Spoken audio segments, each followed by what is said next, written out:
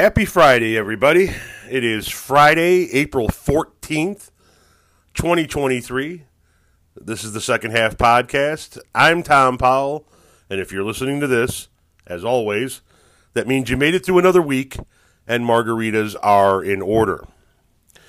This is the part of each episode where I give you a reason why you should get margaritas, and this week's reason is because we are now up against the tax filing deadline. So you're going to need a drink. As you know, tax day is April 15th, which would technically be tomorrow, Saturday, April 15th. But because it falls on a Saturday, the deadline has been extended to Tuesday. So you got a couple more days, but that's it. If you haven't started doing your taxes yet, you're all out of later. You need to get on that shit and get it handled now. So, get yourself a pitcher of margaritas, because you're going to fucking need it this weekend. You guys might notice a difference in the sound on this podcast. I'm trying something different this week.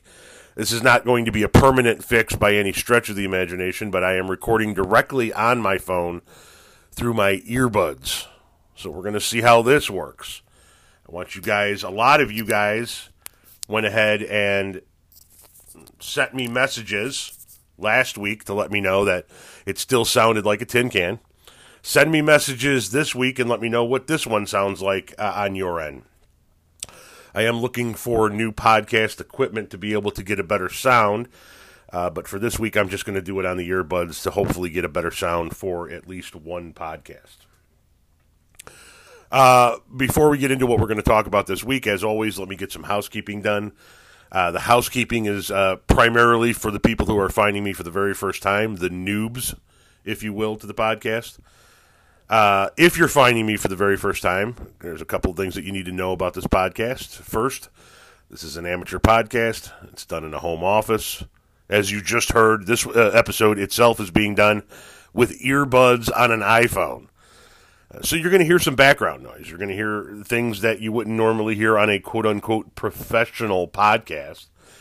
And you just need to roll with that shit. You got to understand that I already don't give a fuck if you're offended by the fact that you heard my dogs bark, or that I burped, or that it wasn't a seamless transition from one segment to another. I don't fucking care. Okay? The second thing you need to know if you're finding me for the very first time is my website. Because if you're just now finding me, chances are you haven't had a chance to get to that website. And that website's address is oldhippiemedia.com. That's Old Hippie, Hippie. I know a lot of people think that there's a Y on the end of it. It's not. Oldhippiemedia.com. There you're going to find my blog, links on where you can follow me on all the various social media sites, a link on where you can buy my first two books available in paperback and ebook formats, a link to my merch. I have over 400 items to choose from, a link on where you can book me on Cameo, links on where you can get a hold of me, how you can send me something, and how you can support me. You will find a link to my Patreon, but I have suspended my Patreon for the time being, and I'm trying to figure out a way to retool my Patreon, so there won't be any new Patreon podcast episodes for a while. If you want to go listen to the podcast episodes that are already up on Patreon, you can. You do have to subscribe to that. That's $4.20 a month. If you know, you know. But anyway, all of that, once again, can be found at my website, which is oldhippiemedia.com. Now, I don't want to get too deep into all of that advertising shit because I got a lot of stuff to talk about this week. So I want to go ahead and move on and get into it. First and foremost, as I've already mentioned, the tax filing deadline is Tuesday. So you kind of need to get on that shit. The IRS is not going to be fucking around with you. They're not going to be extending you. Those days are long past. Now they want their fucking money. I wish my accountant would get his fucking head out of his ass and actually get our fucking taxes done. I met with him in early March. I was told that our taxes would be done by March 17th. I just got our company taxes back at the beginning of this week, and I still don't have our personal taxes. So as soon as I get done recording this podcast, which I normally record on Thursdays, but this one I am actually recording on Friday morning. As soon as I get done with this podcast episode and I get it uploaded, that's going to be the first phone call I make. It's to my accountant to ask him where the fuck my tax return is. We're anticipating a rather large tax bill this year. We cashed out one of our funds to be able to jump in and buy another truck for our trucking company, and they didn't take nearly enough taxes out. So we are expecting anywhere between $20,000 and $30,000 for a tax bill this year. And I'd kind of like to know what the fuck that bill is. You know what I mean? So we'll see. But that's not why you guys tune into this podcast. You guys tune into this podcast to hear me talk about politics. I'm sorry, predominantly. So we're gonna do some stories first about various legislators and the things that they've been busy doing on various levels of government in our country, and then we're going to move on to the judiciary and talk about what the judiciary's been doing and some cases that have been going on in the judiciary. But we're going to start first with the legislators. And this week we're going to start in Missouri, where a Missouri state elected official is on tape advocating for marrying 12-year-olds. You want to take a guess as to what party he's part of? I now read to you from the Kansas City Star. A Missouri Republican state senator this week suggested that children as young as 12 should be able to get married as he pushes legislation that would ban gender-affirming care for minors. Quote, "Do you know any kids who have been married at age 12? I do, and guess what? They're still married," said State Senator Mike Moon, an Ash Grove Republican. He said that on Tuesday in response to questioning by State Representative Peter Meredith, a St. Louis Democrat. Moon made the comment during testimony in the House General Laws Committee over his bill that would ban, quote, all gender transition procedures for people under 18, which passed the Missouri Senate last month. Moon has attempted to frame his legislation as a way to protect kids, as LGBTQ rights advocates call the bill an attack on the transgender community. The Republican state senator has been lambasted on social media for his comment, with many pointing out the inconsistency between his views on child marriage and his legislation targeting transgender kids. Quote, "The fact that Missouri Senator Mike Moon said that 12-year-olds can be married off to adults just sickens me," Jess Piper, executive director of Blue Missouri, a group that fundraises for Democrats, wrote on Twitter. "My daughter is nearly 11 and still plays with Barbies and her baby dolls. We are living in a hellscape in Missouri under GOP supermajority," she said. Missouri, in 2018, passed a law setting the state's minimum marriage age at 16 with the approval of one parent or guardian. The law's passage came after the Star revealed that Missouri had the nation's most lenient marriage law for 15-year-olds. It previously allowed children even younger to marry with the judge's approval. Activists have argued that Missouri law still doesn't go far enough, leaving thousands of 16 and 17-year-olds open to the kind of abuse, poverty, helplessness, lack of education, and exploitation that often accompanies child marriage. Moon, a hard-right member of the state Senate, known for his extreme views and comments, voted against the marriage bill when he was a member of the House. Meredith, on Tuesday, had pointed out Moon's vote against the marriage bill, saying it was inconsistent with his claim of protecting kids through legislation that would ban gender-affirming care.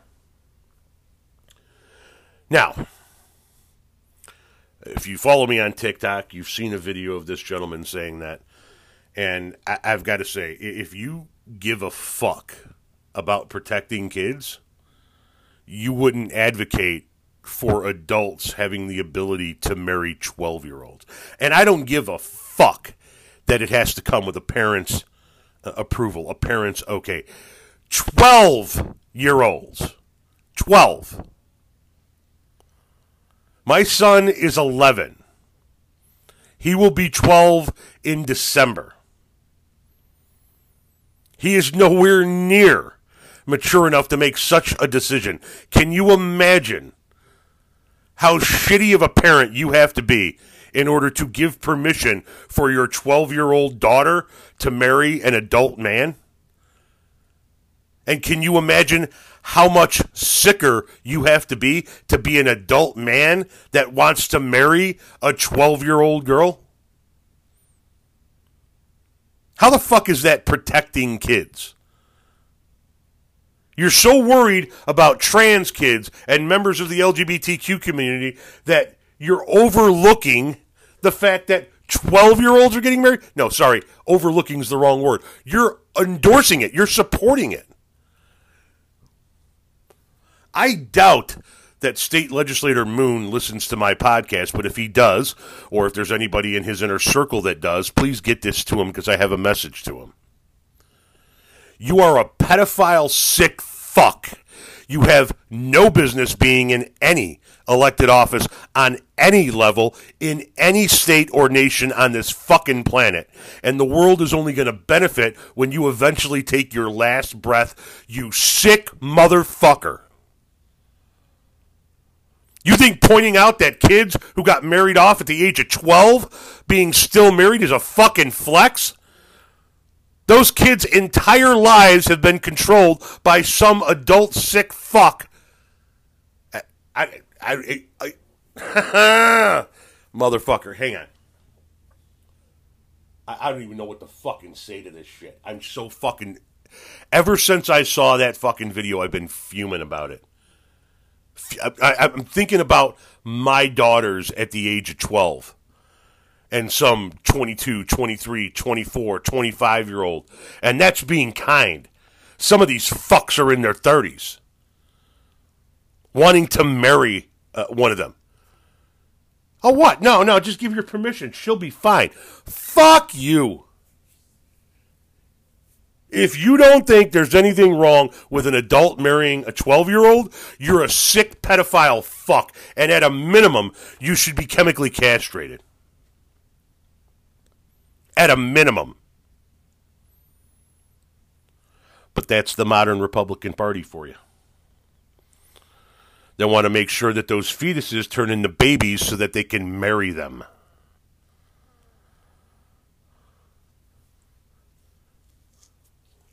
And when I say that that's the modern Republican Party for you, I mean that's the modern Republican Party for you. Case in point, our next story.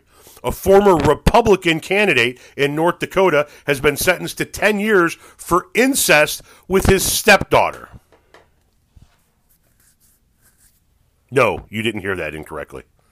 A former Republican candidate from North Dakota has been sentenced to 10 years for incest with his stepdaughter. I now read to you from the Dakota News Now. Disgraced former South Dakota State Senate candidate Joel Koskin has been sentenced to 10 years in state prison on 2 charges of incest.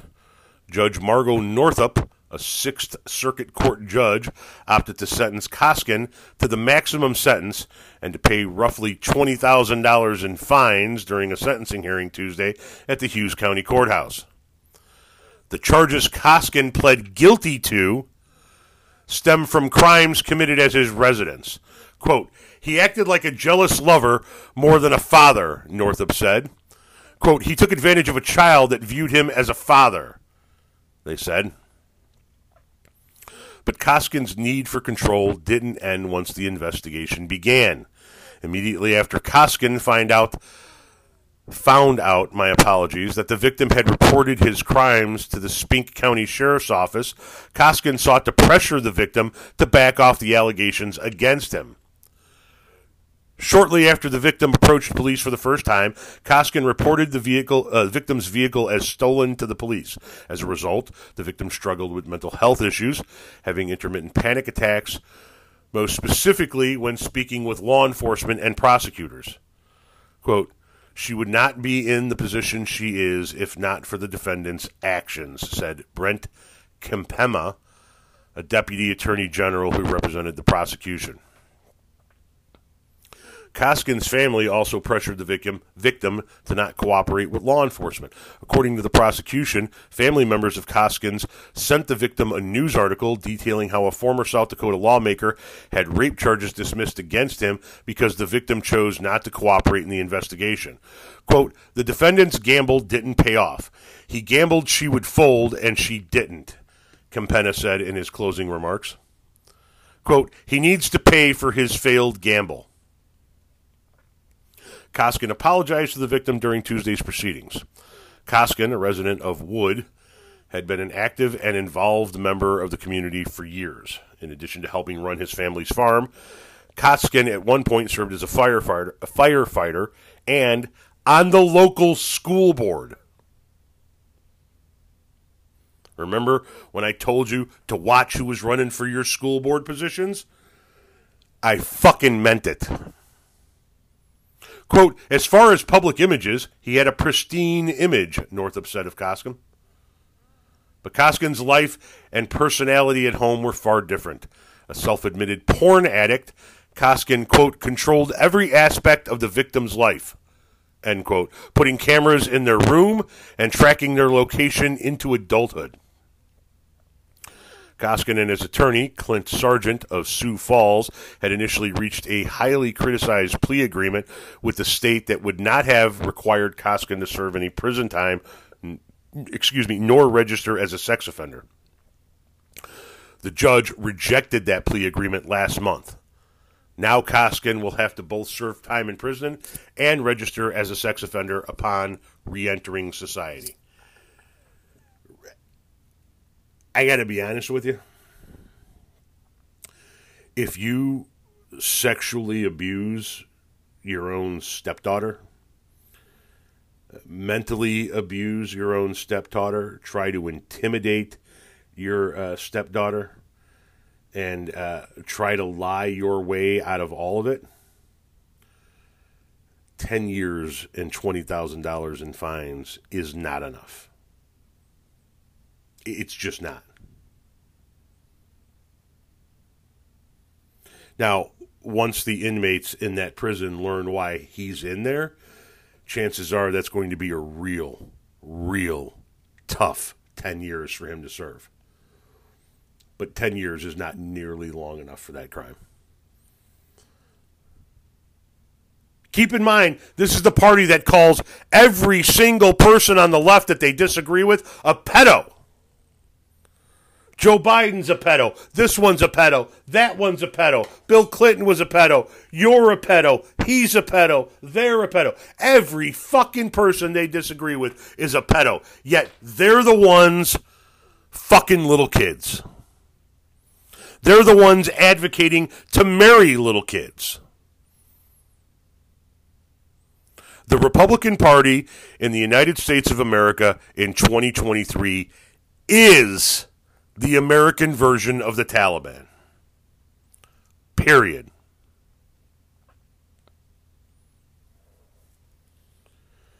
Now, from the perverse side of the Republican Party, I'd like to now move to the realm of Republican self-ownage with this story. Texas Republicans stand against raising teachers' pay, but when they try to make it seem like Dems don't think teachers are worth the money in a moment where they actually negotiate against themselves, things go badly for them. I'm going to read to you now from KTM News Radio. You might have seen me do a video on this on TikTok as well. It sucks when you think you have a big dunk on someone and absolutely fail. That's what happened to Representative Jared Patterson, who represents District 106 in our state. It's sort of the northwest corridor of Frisco. A big topic in a recent session was a raise for Texas teachers. Apparently, Texas is having a hard time keeping teachers, and one of the reasons is they have some of the lowest pay in the country. I'll bet that's not the only fucking reason they have a hard time keeping teachers. One bill recently proposed would give the teachers a pay raise based on their experience. KXAN has a great breakdown on what that would mean for different teachers in Texas, but the more experience and more certifications, the higher your pay would be. Well, it looks like State Representative Trey Martinez Fisher wants to give teachers a flat $10,000 raise. So, Representative Jared Patterson attempted to dunk on Representative Martinez. See, earlier in the session, they were trying to push for a $15,000 raise. But Fisher came to the table with a bill for a $10,000 raise.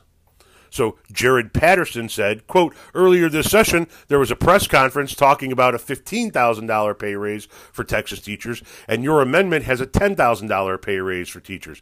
Are you saying teachers are not worth that extra $5,000? Representative Martinez said he lowered the pay raise in hopes that Republicans would sign the bill, but he is willing to go for the extra $5,000 if both of them are willing to sign it. You should see the video of this. If you have a chance, get to my TikTok and see this video.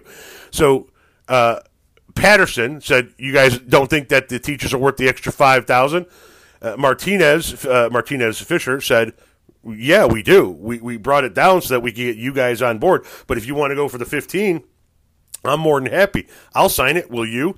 And then Patterson, thinking he had Martinez Fisher in some kind of a gotcha moment, said, well, if it's 15, what about 30? Would you go for $30,000 raise? At which point in time, Martinez Fisher said, yeah, absolutely. And then Patterson said, well, what about 40,000? At which point in time, Martinez Fisher said, yes, if you'll sign it, we'll go for that.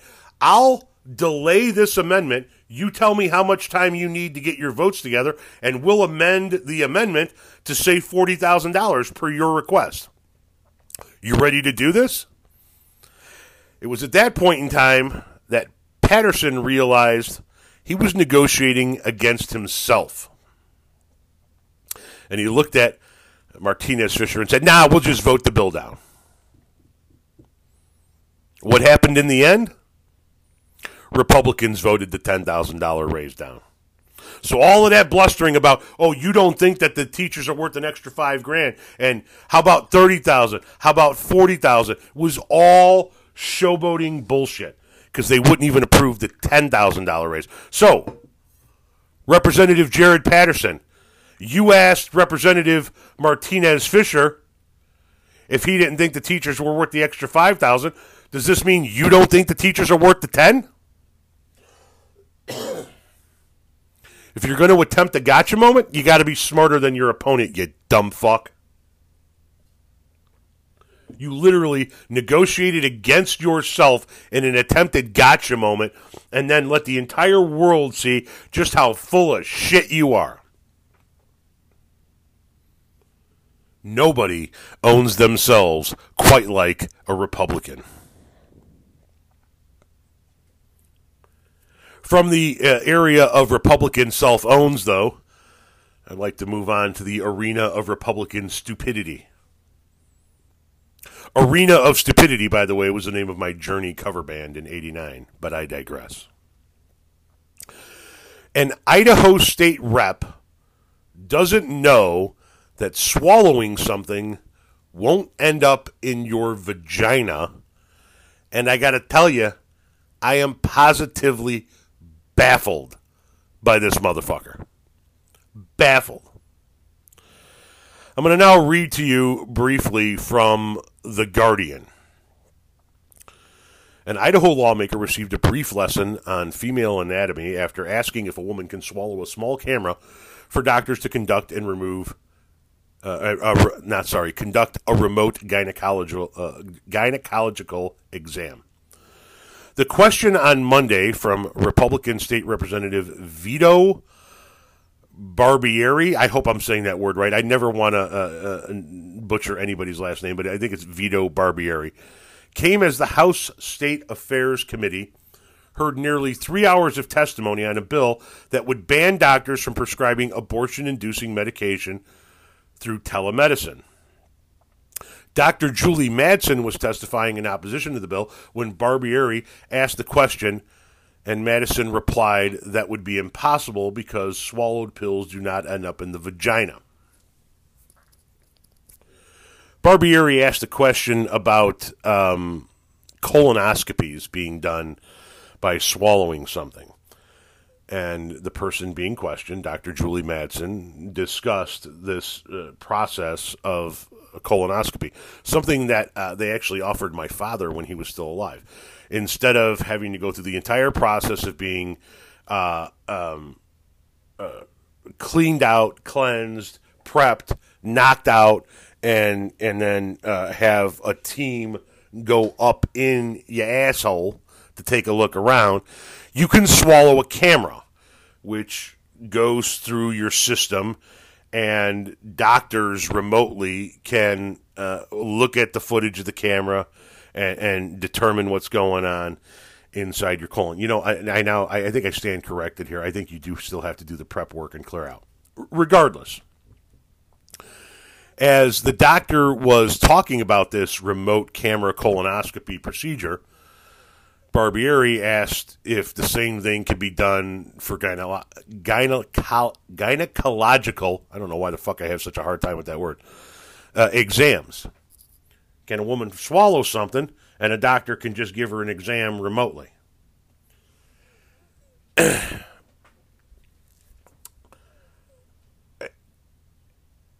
Dude, if you could swallow something and it wound up in your vagina, a whole bunch of blowjobs would have turned into pregnancies. You know what I mean? How the fuck is anybody that fucking stupid? This is a guy who probably watches porn and hears women talking about having their guts rearranged by somebody with a massive cock and thinks that that's fucking real. So when the doctor replied to him that that would be impossible because swallowed pills would not end up in the vagina, his response? Fascinating. That makes sense. And then the crowd erupted with laughter. The crowd that was listening to this particular session. Listen, you'll have to forgive me for being as crass as I am, but if you don't understand that swallowing something would not mean it ended up in a woman's vagina, you have zero fucking business making legislation about other people's body. You have zero business making legislation about other people's body to begin with, but this motherfucker really has no business making. How the fuck do you not know that? How the fuck do you not know that? I am a dumb fuck high school dropout, and I know that. I bet you $10 that if my 11-year-old son walked into this room right now and I asked him the same question, he'd be like, no, that's fucking stupid.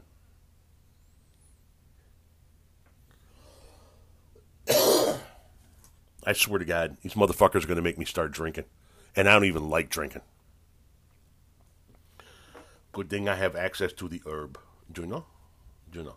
You know what I'm talking about. Okay. Let's move on now to the courts. We need to discuss the judiciary in this country and some issues that we have within. We need to discuss how certain cases and rulings are being dealt with. First, we're going to start with a judge that rules that the case against Rittenhouse can move forward. And Rittenhouse is crying his eyes out about it, and I'm here for every fucking minute of it. From NBC News, a federal judge in Wisconsin ruled Wednesday that a wrongful death lawsuit filed by the father of a man shot and killed by Kyle Rittenhouse during a protest in 2020 can proceed against Rittenhouse, police officers, and others. The father of Anthony Huber, one of the two men shot and killed by Rittenhouse, filed the lawsuit in 2021, accusing officers of allowing for a dangerous situation that violated his son's constitutional rights and resulted in his death. Anthony Huber's father, John Huber, also alleged that Rittenhouse, who was 17 at the time of the shootings, conspired with law enforcement to cause harm to protesters. John Huber is seeking unspecified damages from city officials, officers, and Rittenhouse himself. U.S. District Judge Lynn Adelman on Wednesday dismissed motions filed by Rittenhouse and the government defendants seeking to dismiss the civil rights case lawsuit. In allowing the case against Rittenhouse and the others to proceed, the judge said that Anthony Huber's death, quote, could plausibly be regarded as having been proximately caused by the actions of the governmental defendants, end quote. Rittenhouse attorney Shane Martin said in a phone interview that it's important to note the ruling doesn't address the merits of the case. It only allows it to proceed to the next phase. Quote, while we respect the judge's decision, we do not believe that there is any evidence of a conspiracy, and we were confident, just as a Kenosha jury found, Kyle's actions that evening were not wrongful and were undertaken in self-defense. Attorneys and private investigators for John Huber spent over 100 hours trying to locate Rittenhouse, tracking down addresses in 7 states before they found the home of his mother and sister in Florida. The lawsuit was served on Rittenhouse's sister, who said that he wasn't home. Adelman said that was sufficient to qualify as being served. Rittenhouse argued that the case against him should be dismissed because he wasn't properly served with the lawsuit. Adelman dismissed that, saying that Rittenhouse, quote, is almost certainly evading service. Quote, Rittenhouse has been deliberately cagey about his whereabouts, Adelman wrote. Although he denies living in Florida, he does not identify the place that he deems to be his residence, end quote. So, what did Kyle Rittenhouse say when he tearfully and woefully cried about this whole thing being able to be moved forward? He said, well, if they can do this to me, a 20-year-old kid who's broke, who's basically a broke college student, then they can do this to anyone. Yeah, motherfucker. Anyone that goes out and murders somebody else can have a civil lawsuit brought against them. And your ass may have been found innocent in a court of law for murder, but in the court of public opinion, you're a murdering sack of dog shit. And the burden of proof in civil lawsuits is much lower, which means you're probably going to lose this case and be indebted to these motherfuckers for the rest of your miserable fucking life. And I, for one, love that fact. I also find it ironic that you refer to yourself as a 20-year-old kid. When you were 17, you thought you were man enough to go hunt people you didn't like. Now all of a sudden you're a kid? Sorry, Junior. That's not how this shit works. If you're man enough to grab your boomstick and go play cosplatriot out in the fucking streets, killing a couple of people in the process, then you're man enough to deal with the circumstances of your actions. You're man enough to deal with the consequences of what you did. Sit the fuck down, shut the fuck up, take your fucking medicine, and live the rest of your miserable fucking life in debt, you murderous Nazi piece of shit cocksucker.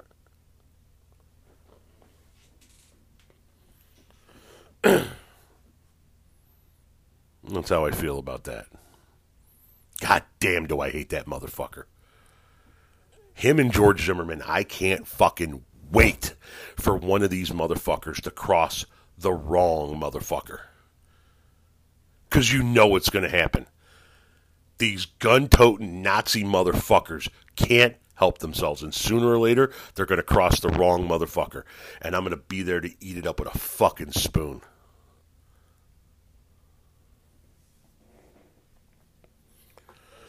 Now let's move on to Texas, shall we? Where a judge thinks he has the power to overrule FDA approvals. Who the fuck do these people think they are? and I'll read to you from the Texas Tribune. In a potentially devastating blow for abortion access nationwide, a federal judge in Amarillo, Texas, has suspended the approval of...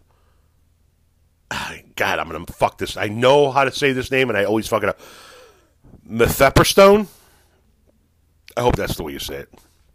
An abortion-inducing drug that has been on the market for more than 20 years.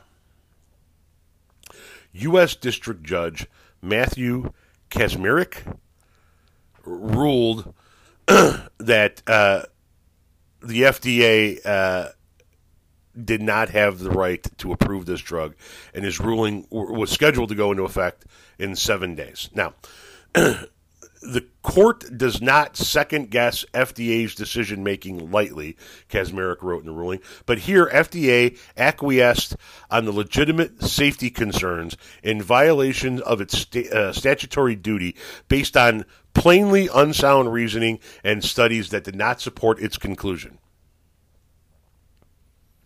Kacsmaryk wrote that the FDA succumbed to political pressure when it approved mifepristone, and I know I'm saying that wrong, more than 20 years ago, and subsequently lifted restrictions on the medication over the ensuing 2 decades, arguing that, quote, the lack of restrictions resulted in many deaths and many more severe or life-threatening adverse reactions, end quote.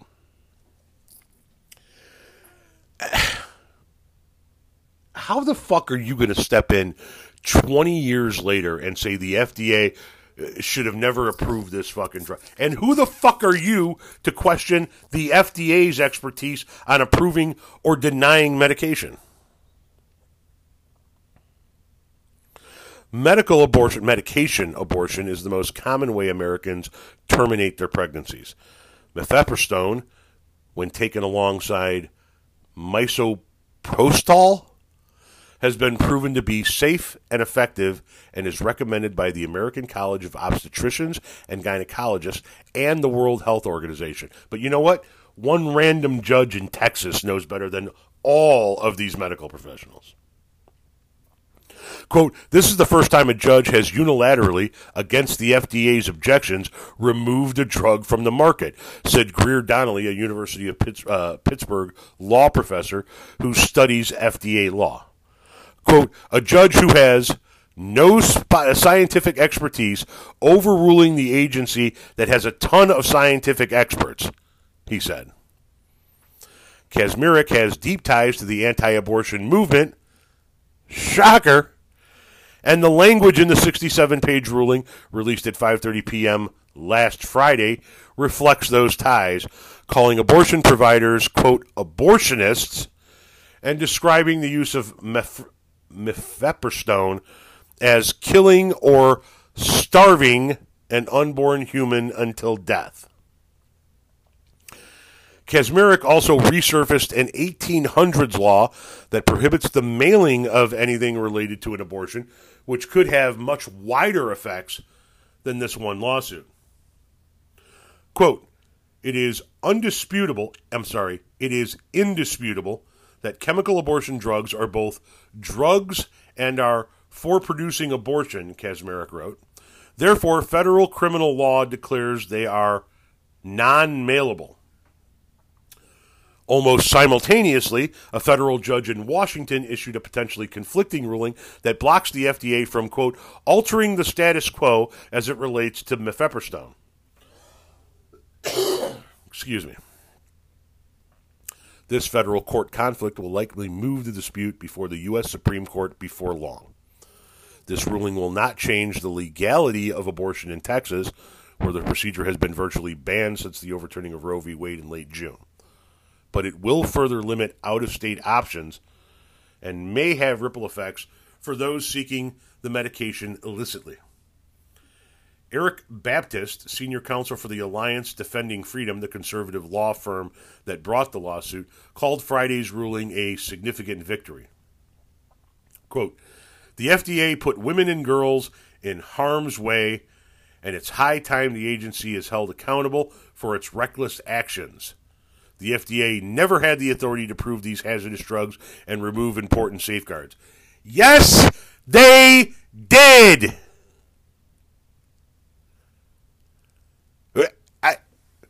The fact that a judge in Texas thinks that it can overrule the FDA approval process is fucking mind-blowing.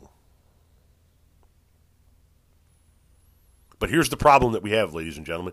This is going to make its way all the way to the Supreme Court, and it's going to do so in very short order. And what is the Supreme Court going to rule? Well, it's a 6-3 anti-abortion Supreme Court. How the fuck do you think they're going to rule? Before this is all said and done with, mifepristone will not be allowed to be mailed to anybody in this country. This is why they constructed the Supreme Court the way they did. This is why they've been working for 50 years to reshape the Supreme Court so that they can get these cases upheld by a conservative Supreme Court. We're going to touch more on the Supreme Court here in just a minute. But you know, if we're talking about court cases, there's going to be a Trump story in there. And this week it's because Trump is suing his former lawyer, Michael Cohen, for $500 million. And this one's a doozy, folks. I now read to you from Reuters. In a complaint filed in federal court in Miami, Trump accused Cohen of failing to keep confidential attorney-client communications private and profiting by, quote, spreading falsehoods, end quote, about him in books and podcasts. Lanny Davis, a lawyer for Cohen, called Trump's lawsuit frivolous. Trump often, over the years, has filed suits against various adversaries. Quote, Mr. Trump is once again using and abusing the judicial system as a form of harassment and intimidation against Michael Cohen, Davis said. The lawsuit comes as Cohen, who once said he would do anything to protect Trump, appears poised to become a star witness against him at a possible criminal trial in New York on the charges unsealed last week. Trump, who is running for the 2024 Republican presidential nomination, pleaded not guilty to 34 counts of falsifying business record. It marked the first time a former U.S. president was charged with a crime. Trump's lawsuit said Cohen wrongfully called Trump racist in the Disbarred Lawyers 2020 book entitled Disloyal, and fabricated conversations with Trump from when he served as his attorney. Quote, the timing of Disloyal's release just prior to the November 3rd, 2020 presidential election suggests that Cohen intended to improperly disclose Trump's confidences when it would be the most lucrative to do so, and while disloyal would be sure to have the most damaging reputational effect, the lawsuit said. Here's the part that Trump doesn't understand. You know, he can argue that Michael Cohen calling him racist and describing him in bad ways is slander, and it's false and it's lies. We all know Trump's a racist piece of shit. He has an entire lifetime's worth of history being a racist. But that's not the most fascinating part of this whole thing. The most fascinating part of this whole thing is that Trump is arguing that Cohen broke attorney-client privilege. Well, what Cohen said was what Trump told him to do in regards to the Stormy Daniels case. You know, pay off the porn star, give her cash. I don't know if you guys remember when he was trying to pay off the other woman that he had an affair with. He told Cohen to pay her with cash, and then Cohen said, "No, you got to give her a check so that we've got a record of it." Blah blah blah.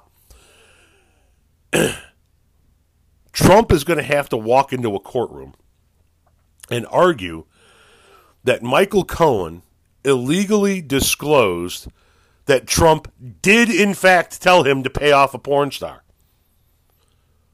That's what he's arguing, boys and girls. Cohen said, well, I paid off the porn star that he had an affair with at his directive. And Trump is saying, you can't say that. That's attorney-client privilege. I told you that in confidence. What the dumb fuck doesn't understand is, with this $500 million lawsuit that he is going to lose, he is admitting that he told Cohen to do what Cohen has told prosecutors Trump told him to do. In other words, Trump is helping the criminal case against him in New York. That's how fucking stupid this motherfucker is. And what kind of a lawyer would take such a case on? I know who it is. It's his new lawyer, Tapioca, or whatever the fuck his name is. But my God, you want to talk about ruining your reputation. Tapioca's reputation is going to go right down the fucking drain with Cohen and Trump's.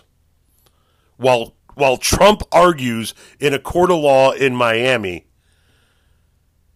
that he actually did tell Cohen all of the things that Cohen told prosecutors. That's the only way he can argue that Cohen broke attorney-client privilege, is by saying, well, yeah, he told you guys all of that shit that I told him, but he shouldn't have ever told you that. Well, wait a minute. You're telling me that you actually told him to pay off the porn star? Well, this motherfucker is so dumb he doesn't realize he just admitted to the crime he's been charged with in New York. Sorry. The underlying crime for which he's been charged with other crimes. The crimes he's been charged with in New York is actually falsifying business records surrounding the payoff. But he says the payoff never happened. Excuse me.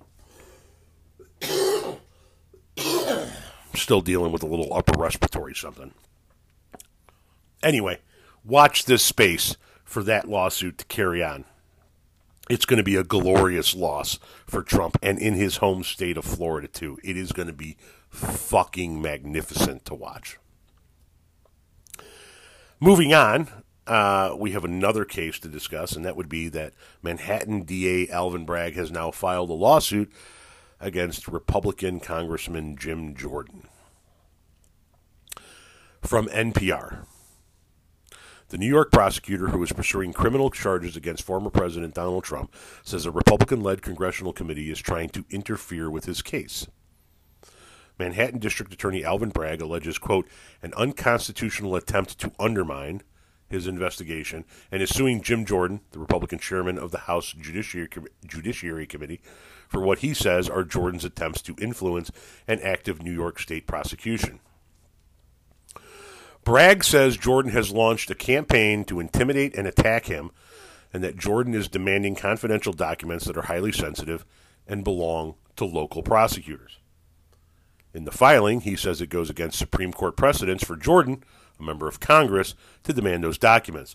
The House Judiciary Committee and Bragg have been sparring since it became clear that Trump would be indicted. In recent weeks, before the former president was indicted, Jordan and two other Republican House Committee chairmen sent a letter to Bragg asking for documents and testimony related to the Trump investigation. The members called Bragg's investigation politically motivated and an abuse of power. Bragg's office responded with a letter defending its work and said that Congress doesn't have oversight of state prosecutors, which it doesn't. The letter said the information Jordan was asking for at the time was confidential and about a pending criminal investigation. My apologies, guys. Then, Trump's unprecedented indictment came. Bragg's office charged the former president for the first time. Trump pleaded not guilty. 2 days after Trump's arraignment in New York, Jordan and the House committee subpoenaed a former attorney in Bragg's office, Mark Pomerantz, who wrote a book that was critical of some of Bragg's legal judgments.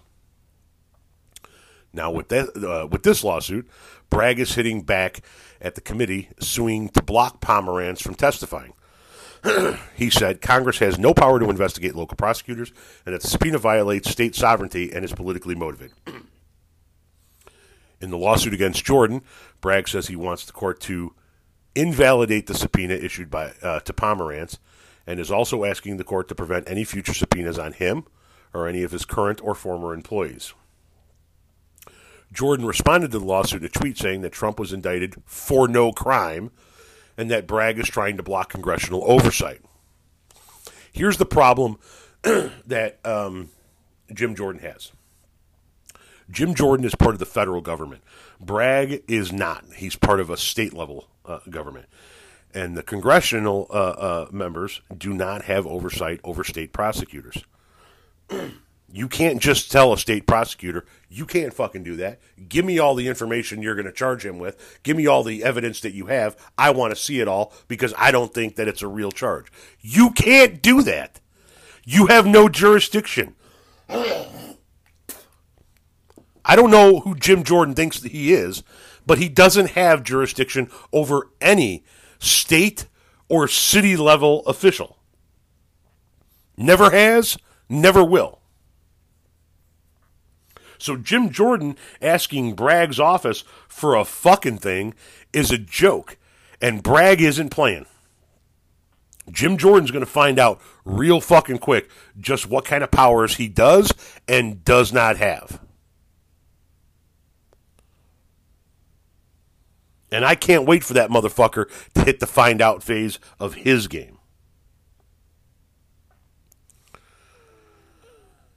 Let's move on to Arizona now, where the Arizona Supreme Court says that the church can refuse to answer questions or turn over documents to the state.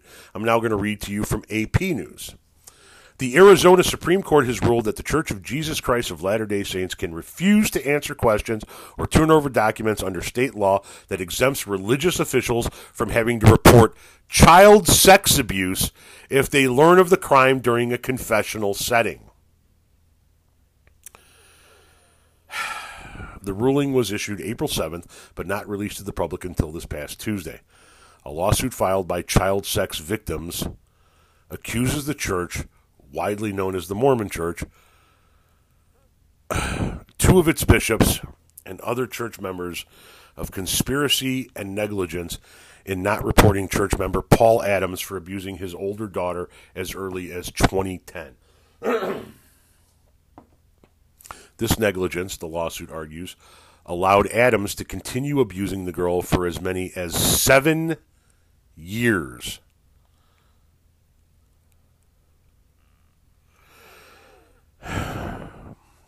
Lynn Cadigan, an attorney for the Adams children who filed the lawsuit, criticized the court's ruling. Quote, unfortunately, this ruling expands the clergy privilege beyond what the legislature intended by allowing churches to conceal crimes against children, she said. In a statement, the church concurred with the court's action, saying, the Church of Jesus Christ of Latter-day Saints agrees with the Arizona Supreme Court's decision. We are deeply saddened by the abuse these children suffered. The church has no tolerance of abuse of any kind.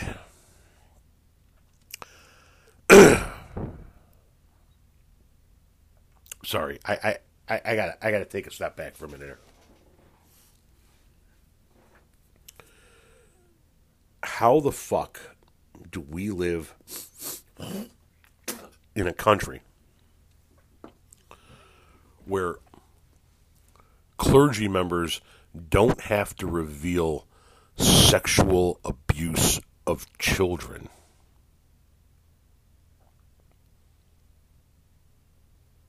That's what they're arguing to protect. They're arguing to protect child rapists. And the Arizona Supreme Court said they can. The Arizona Supreme Court said they can continue to protect child rapists.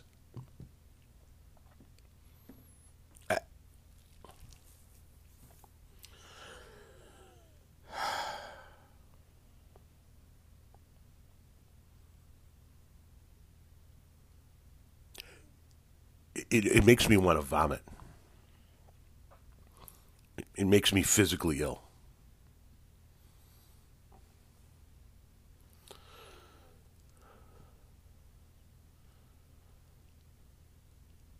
I don't even know what to say to this story. I'm literally stunned and borderline speechless at the fact that a state Supreme Court would rule that a church can continue to cover up sexual abuse.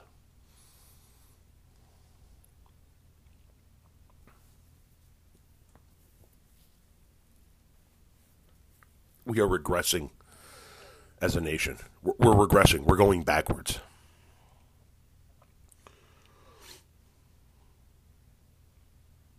we are allowing people to marry children, abuse children, torture children, and then get away with it.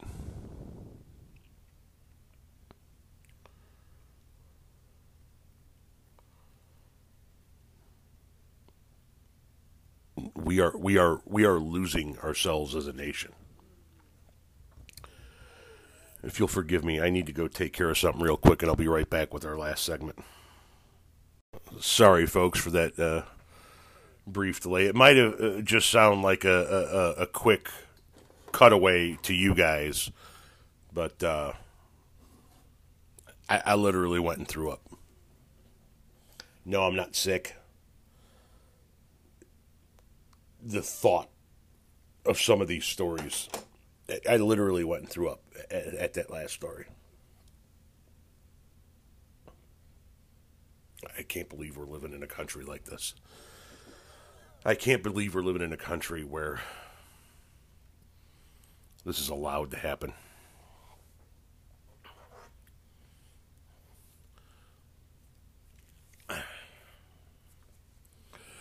But I'm back. Sorry for that. And this last story that I want to talk about has to do with the judiciary as well. And that is this.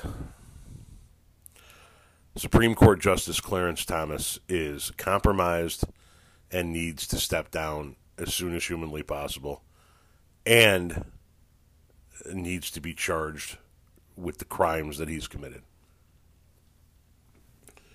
I'm going to read to you now from USA Today. Supreme Court Justice Clarence Thomas has accepted luxurious gifts from a prominent Republican donor for more than 20 years without disclosing them, violating a law that requires justices, judges, and members of Congress to disclose most gifts, according to a news report released this week.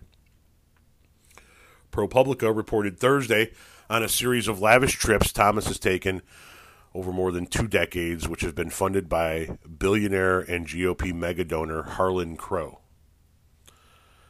This investigation comes as the nation's high court fends off requests for a code of ethics which would likely address similar instances. The disclosures are the latest ethics controversy to dog Justice Thomas, who also has faced tough questions about his incomplete financial disclosure forms and appearances at other political gatherings of wealthy conservative donors and influencers. His wife, Virginia Ginny Thomas, also has come under scrutiny for her back-channel efforts to help former President Donald Trump stay in power despite losing the 2020 presidential election. Thomas has accepted lavish gifts from the billionaire Dallas businessman nearly every year, which have included vacation on Crow's super yacht and trips on the billionaire's jet, as well as a week each summer at Crow's private resort in the Adirondacks. ProPublica reported, citing flight records, internal documents, and interviews with Crow's employees. The report also found that flight records from the Federal Aviation Administration and FlightAware suggest that Thomas makes regular use of Crow's jet, noting that Thomas used the private plane for a 3-hour trip in 2016. Thomas's frequent trips to Crow's private lakeside resort, Camp Topridge in the Adirondacks in upstate New York, have also subjected Thomas to Crow's extensive guest list of corporate executives and political activists. Thomas vacationed with executives at Verizon and PricewaterhouseCoopers, major GOP donors, and a leader of the American Enterprise Institute during a July 2017 trip, according to ProPublica. This is unbelievable. Actually, it's not unbelievable, but it is unbelievable. We've also learned that Clarence Thomas's mother's house was sold to a GOP super donor and Nazi memorabilia collector. Okay, he sold a house. Who gives a fuck? Well, a couple of things. You got to disclose that, and Thomas didn't disclose that. And, oh, by the way, Thomas's mother still lives in the house. Thomas sold the house to a GOP mega donor and Nazi memorabilia collector for $133,000, and Thomas's mother still lives in the house.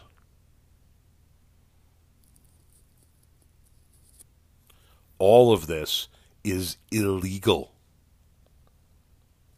A massive conflict of interest and a violation the likes of which we haven't seen from a Supreme Court justice ever. And I do mean ever. The not disclosing of the trips and the not disclosing of the house in and of themselves are criminal. Okay, let me say that again. Criminal. He is criminally liable for those moves. And that just touches on the criminality of it, not the impropriety of it, not the bad image of it all.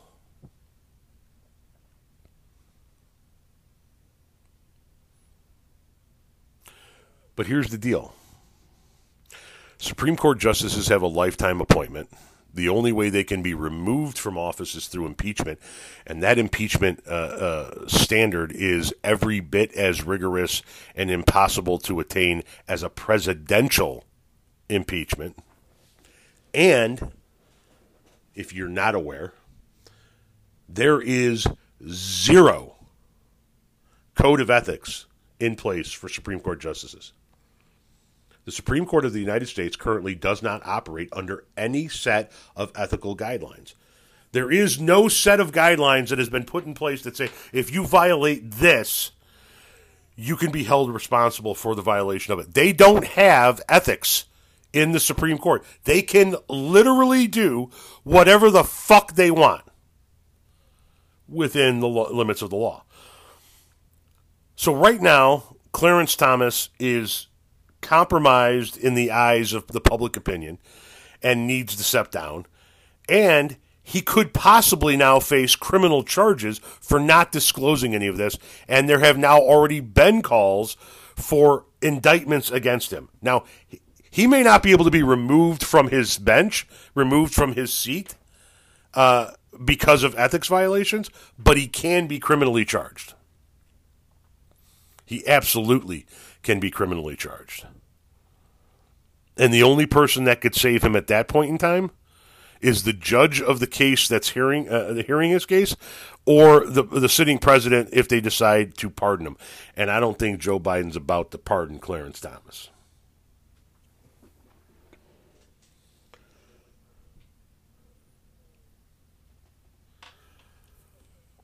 Modern-day conservatives, modern-day Republicans in this country have absolutely zero moral high ground. They have zero moral compass. They don't give a fuck about what's right and wrong. They only fucking care about power. Clarence Thomas should have never been on the Supreme Court to begin with, and he definitely doesn't belong on the Supreme Court now. His wife is a traitor to this country that tried to overthrow the will of the people and install a dictator for the first time in the history of our country. Clarence Thomas himself has violated the law on numerous occasions over the course of the last 20 years. And something needs to be done about it. He needs to be indicted. And Congress needs to put a code of ethics in place for the Supreme Court. The fact that the highest court in the land operates without any ethical guidelines whatsoever is astonishing. These are lifetime appointed judges that don't have a code of ethics to work by. There isn't another fucking country on the planet that would be like, yeah, that sounds good. Let's just let these fucks have their jobs for life, cement laws in our country that affect our lives for the rest of their lives without having to have any ethical guidelines within which to work. Clarence Thomas is a fully compromised Supreme Court justice and needs to go immediately.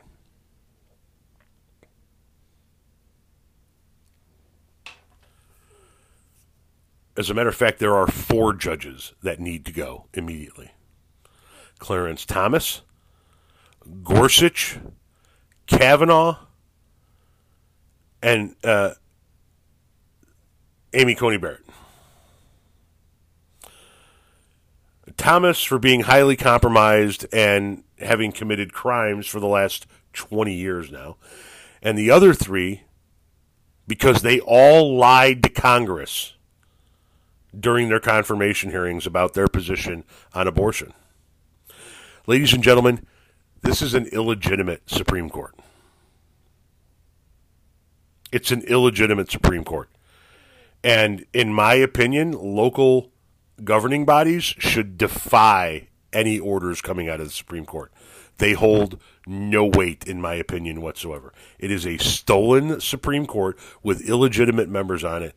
And until these members are removed or have resigned or passed on, the Supreme Court does not hold legitimacy. And it's a goddamn shame that we've come to that point in our nation's history, where the highest court in the land can't be trusted. Chief Justice Roberts is going to be remembered forever as being the leader of an illegitimate court. His reputation will be soiled for eternity based on the makeup and composition of the court currently. And Clarence Thomas and his wife Ginny are literal traitors to this country.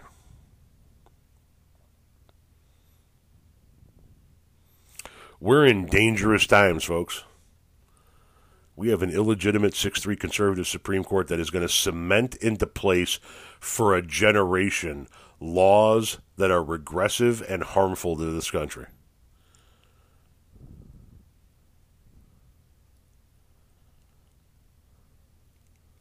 This is why elections matter.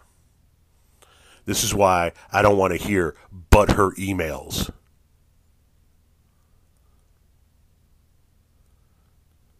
Had you fucks out there would have just bit the bullet and voted for Hillary in 2016, Roe would still be in place. It wouldn't have solved the Justice Thomas issue, but Gorsuch, Kavanaugh, and Barrett wouldn't be on the court.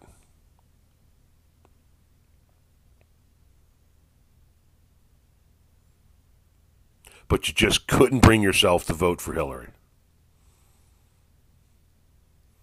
Oh, but her emails. But she's a lifetime this. Oh, but the. Now you see just what kind of consequences elections actually have. You should have voted for the tough bitch. We wouldn't be in this fucking position.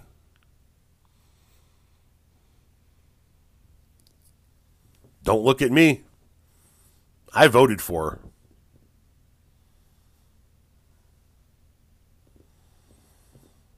Now it's going to take a generation to fix this problem. Now, my daughters are going to be my age before they're able to put this Supreme Court back together. Because these motherfuckers are young, not Thomas, but the other 3. Young and have lifetime appointments. My children are going to be my age before they even sniff a chance to replace these fucking fascists. All because of her emails. All because, well, no, that's not the one we wanted. We wanted another candidate. I don't fucking care what you wanted.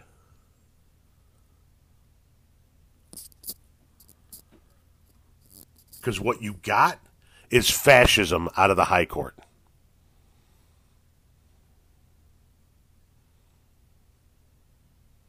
These are the consequences that your actions at the ballot box take.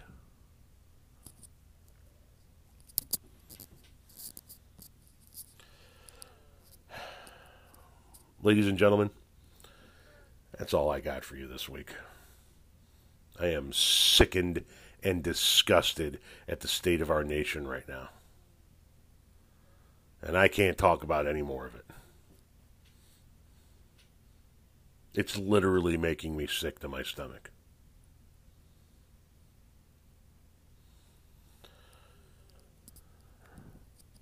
So I'm going to wrap this episode up before I get even more upset. Remember, if you can, check the website. Don't forget that the DNC National Convention is coming to Chicago in August of 2024. I am certainly going to do anything I can to get myself into that building for at least one of those nights. I hope to meet some of you there, if at all possible. And if you can, tune in next week for a brand new episode. Until then, as always, stay grateful.